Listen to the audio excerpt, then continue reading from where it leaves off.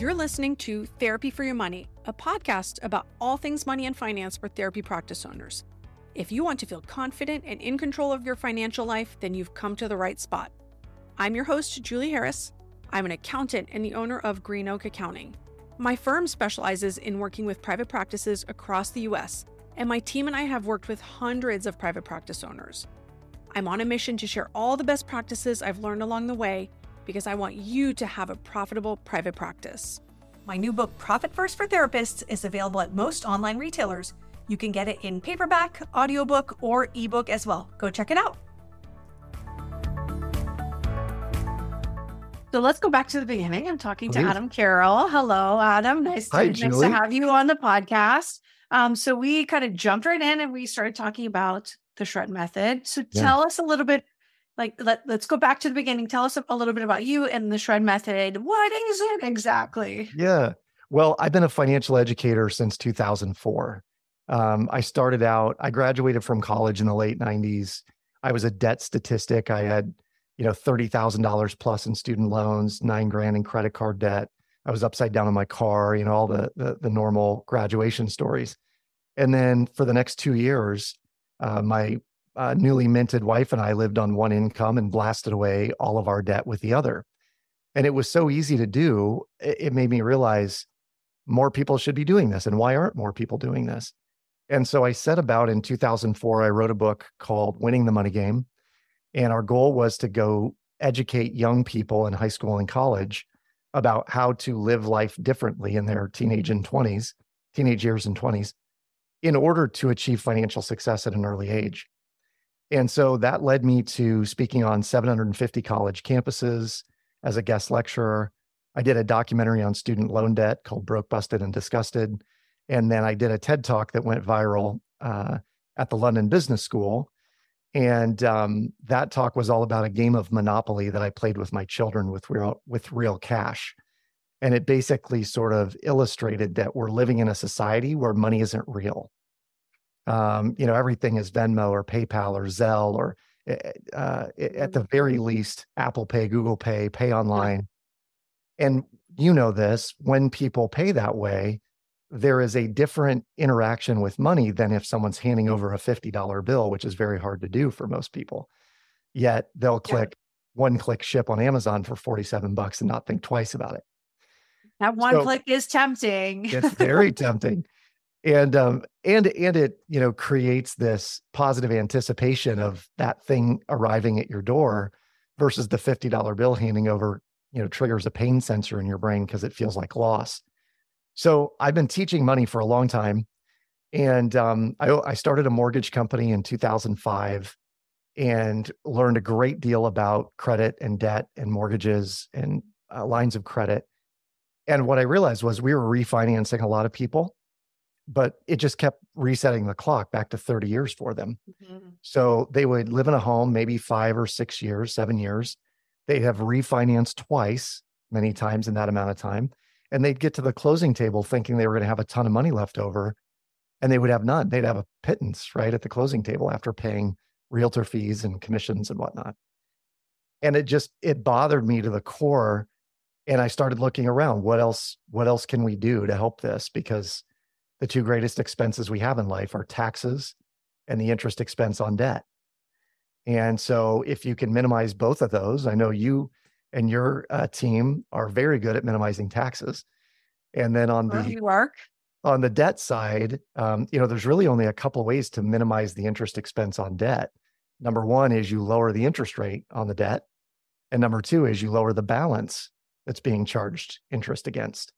And so we started figuring out how to do that just like the banks do for us or with our money that allows them to build brand new $10 and $20 million buildings all around us. And we started leveraging that as consumers, and it was to pretty significant results. So tell me about the shred method. Like what is it in a nutshell? Yeah, it is a way to create efficiency with the income that you're bringing in. So for most individuals, they make money, it gets deposited into checking, and then once it's in checking, what would you say it does? It sits there and it makes no money. Yeah, sits there, makes no money, might make us feel comfortable. Like we like looking at a high checking account balance, but it also lures us into spending money unnecessarily or that we shouldn't necessarily spend. And I've always said that lazy money or idle money is dangerous money because people who have $1,000 sitting in an account, they go, well, let's go out to eat, or let's buy that $400 kayak at Costco just cause. And Yeah. you realize that you have a house full of stuff that you don't need, you didn't need, but you had money sitting there, and it was just like, well, we're here, we might as well shop at Target. And so what we do is we help people reorient the cash flow. It does not require you to change your lifestyle. You can still go out to eat and go on vacations and all of that. It's just instead of it being sitting idle in an account for days or weeks or months on end, it's constantly in motion. And as it's in motion, the goal of our software that powers this is to go after the higher interest expense debt, which would be amortized debts like mortgages, car loans, student loans, et cetera. And when people use this for 12 or 18 or 24, 36 months, they end up rapidly accelerating the payoff of their mortgage and saving hundreds of thousands of dollars in interest that they would normally pay in the first 10, 15, 20 years of that pay down. So logistically, right? If you're not depositing your cash in a bank, where is it going? Well, yeah, great question. So it's still technically going in a bank, but instead of going into a checking account, we're depositing it into what we call a shred account, which is basically a line of credit. And lines of credit allow us to put money in, but only if there's room in that line, right? Like a line of credit is only ever going to be zero or negative. It will never have a surplus because of the kind of vehicle that it is. So immediately the mindset shift we have to make is we like seeing money in our checking account because it makes us feel safe and secure. But the line of credit, we actually want to be leveraging a little bit all the time, because if we're leveraging it, it means it's going after some of the debt that costs us a fortune. And so the way the system works logistically is paychecks get deposited into a HELOC. To make room for that deposit coming in, the software says, it looks like you're going to get paid on Friday. On Thursday, let's say that $2,000 is coming in. The system might say, hey, on Thursday, the day before you get paid, let's send $2,472.36 to your mortgage. And what it's doing is it's making room for your income to dump in, right? And when your income comes in, it pays it off from $2,400 to $400. And that $400 might be at 8% or 7% interest or whatever it is. But on a month by month basis, that's about $7 or less in it, $5 in interest, right? On that amount. And what we've done in making a lump sum payment to the mortgage is we have accelerated the payoff from maybe payment 1 to payment 10 or 12 or 15, depending on how much we're sending. And when we do that, we avoid the interest on those 7 or 10 or 15 payments, which for most people is thousands of dollars. So we're borrowing very, very short-term bursts of money. We're paying it back with income. And the HELOC might go up in balance then as we pay groceries and gas and kid expenses. But in 2 more weeks, we're going to have another income event, and that money's going to come in and it's going to pay it back close to zero. So this is the power of this: is we're basically leveraging short-term bursts of money at simple interest, and we're deploying it against really long-term amortized debts. So we talked briefly about if you're running your budget like right to the zero, right to the line, this is not for you. But so who is this for? Like who can this work well for? Certainly dual income families. It works great when you've got multiple direct deposits coming into your account. So if you've got a couple that are both working, it's great, particularly if they're spending less than they make. It's great for folks who have just bought or just recently refinanced their home, because in the first 1 to 3 years, ideally, but 1 to 5 even that would work. That's where we're going to see the greatest interest savings by paying that down. This candidly, Julie, who we love to work with are folks who may have young kids they're getting into their dream home, and maybe it was a bit of a stretch, but they still have some discretionary money, but they're concerned, like, how are we going to afford college? How are we going to buy that car in 4 years when yours is 150,000 miles? It's those kinds of situations that, as you again spend 12 or 24 or 36 months using the system, it becomes very, very easy to see, oh, it's simple. We just go buy it using this cash flow technique. The payments are all kind of absorbed in the system and you don't even notice it. So as an example, my wife is very, very conservative, grew up in a household that had next to nothing when she was a kid. And as a result, she has a lot of fear and lack feelings around money. Mm-hmm. And so it was always, well, how are we going to afford that? And where is this going to go? And college is 10 years away. What is that going to look like? And what we did in using Shred was it eased all of her concerns about where some of those expenses would come from, because there was liquidity being built in the home, in other accounts. And slowly but surely, it just, the idea of lack sort of went away, because the debt kept decreasing, the discretionary income kept increasing, and there was all this liquidity that we could draw from if we needed to. So how has this changed then your family's financial life? Well, early on, we were pretty adamant about building 529 plans. Mm-hmm. And we put a fair amount of money. I won't say a lot of money. We put a fair amount as young parents, as much as we could. And we did until we got to a point where I realized, the money that we're putting in is definitely going to increase over time. However, what if we could cash flow this? And in going through Shred, we have a calculator that will say, if you had 500 extra, 1,000 extra a month, how much faster could you knock out your debts? And for us, in doing that, we paid off a $260,000 mortgage in 3.2 years, and not on crazy income.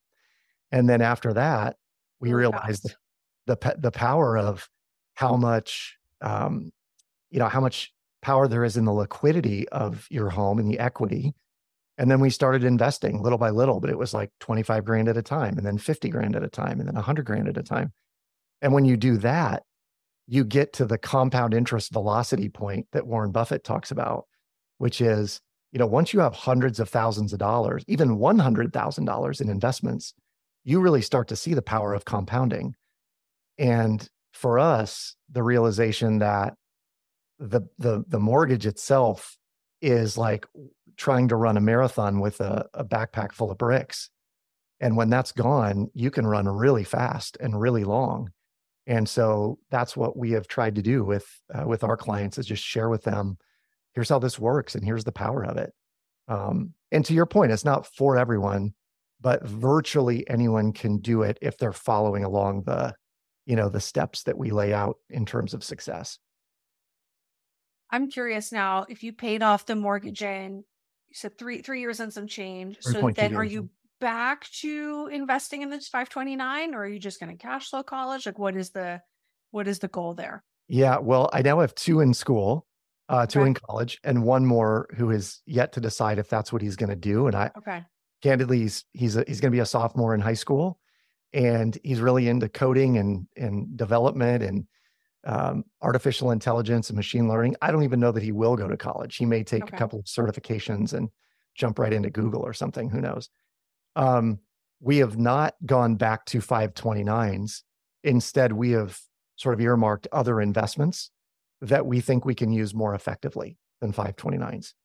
But once we figured out what we could do in terms of shredding our mortgage, just like you mentioned in 2020, when rates dipped super low, I said, we can get $200,000, which is a fragment of what the home is worth, at 2.875. Why wouldn't we do this? And so we took 200 out and we put it in a syndication, which is a real estate deal for those who are not in the know on that. And we own a little piece of a 350 unit apartment complex in Arizona. And we get paychecks every month that come from that. And in 3 or 4 years, it'll sell and we'll get all of our money back and then some. And in that amount of time, in the 3 years since we did it, we shredded the 200,000. And so this is what we do. We just wash, rinse, and repeat over and over again. When rates dip, we refinance, pull a bunch of cash out, put it into something, shred that debt, take the income from that investment, and then do it all over again. And typically what happens is it gets more and more efficient the more you do it. But I will say the one thing that probably sets us apart from others is that we don't have the spendy habits, in terms of there's no car debt. We're not about going out and snagging luxury cars and having an $800 or $1,200 a month payment. It's just not us. We eat out, but we eat out maybe 4 times a month. So it's not an everyday occurrence. And some of that for us has been our success, is that we just tamp down our expenses, but it's to build a really big life for ourselves. So I'm a big believer in build a bigger life, not a bigger lifestyle. Yeah.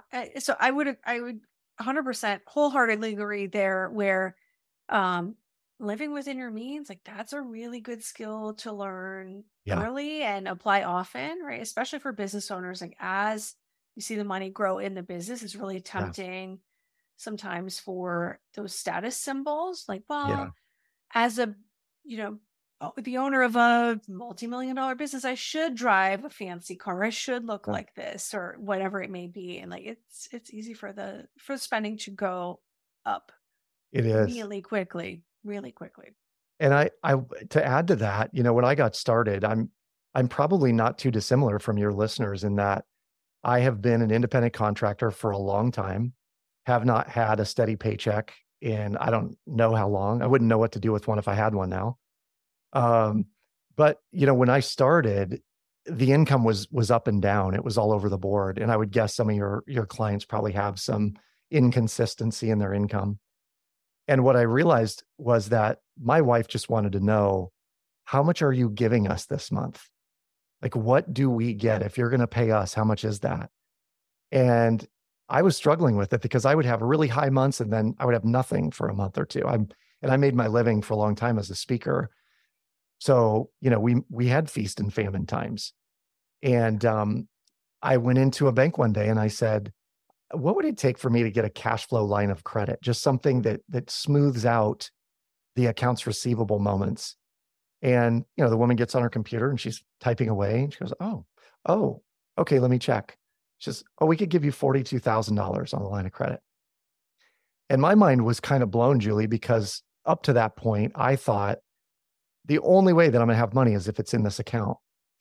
And then I'm going to have to draw from that for my income. So if it's not there, I don't draw it. But as business owners, one of the things we want to do is actually treat ourselves like employees on a very stable, steady income.